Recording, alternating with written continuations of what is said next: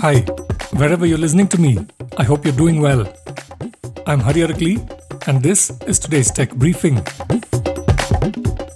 A global summit on responsible artificial intelligence in the military domain was held last week in the city of Hague, where several countries signed an agreement to put the responsible use of AI higher up on the political agenda.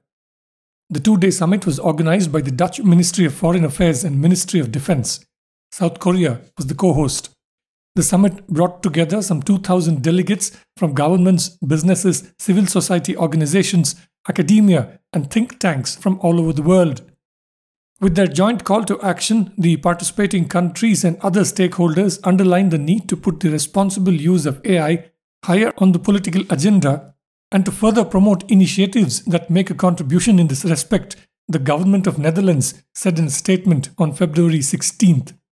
The countries also decided that a global commission on AI is to be established to raise all-round awareness, clarify how to define AI in the military domain, and determine how this technology can be developed, manufactured, and deployed responsibly. The commission will also set out the conditions for the effective governance of AI. India was not on the list of the countries that endorsed the call to action, and it's not immediately clear if India sent any representatives to this summit.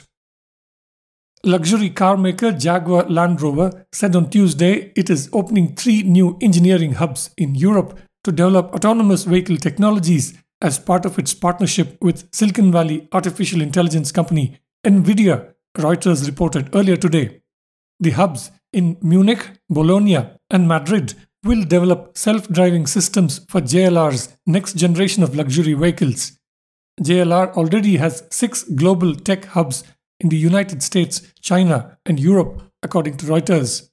The company, which is part of India's Tata Motors, said the locations were chosen because of the local availability of digital engineering specialists and will create almost 100 engineering jobs focused on developing driver assistance systems and artificial intelligence for self-driving cars of the future, according to Reuters.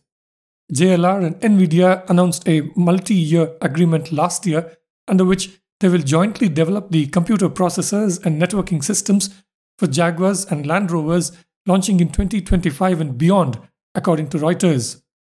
Meanwhile, Uber Technologies said on Monday it will introduce electric vehicles in India for ride-sharing with plans to introduce 25,000 EVs over the next 3 years. Uber is stepping up competition with local rival BlueSmart, an electric mobility startup backed by BP's venture fund, which has taken the lead in India's electric taxi space, according to Reuters. Uber's fleet partners will buy the EVs from Tata Motors, India's biggest electric car maker. Prabjit Singh, President, Uber India and South Asia, told Reuters in a phone interview yesterday. In some IT services news, Infosys, India's second biggest IT services company, elevated Shaji Mathew as Group Head of Human Resources to take over from Krish Shankar, who retires on March 21, 2023, the Bengaluru company said in a press release on February 17th. Mathew will take on the new role from March 22nd. Currently, he is Infosys' Global Head of Delivery for Financial Services, Insurance, Healthcare and Life Sciences. He is also the chair of the company's Committee for Diversity, Equity and Inclusion in India. Mathew has an engineering degree from National Institute of Technology, Calicut, and he has completed a global leadership program from Stanford University Graduate School of Business. He has also served as the chairman of Confederation of Indian Industry at the zonal level, according to Infosys. Moving on to software products, Freshworks, a Chennai and Silicon Valley software company, yesterday named Sandy Overtveld as the Senior Vice President and General Manager for its Asia Pacific, Japan, and Middle East and Africa markets. Sandy will be based in Singapore, where he's previously overseen large sales operations at Freshworks' larger rival Zendesk, Microsoft, and Hewlett-Packard.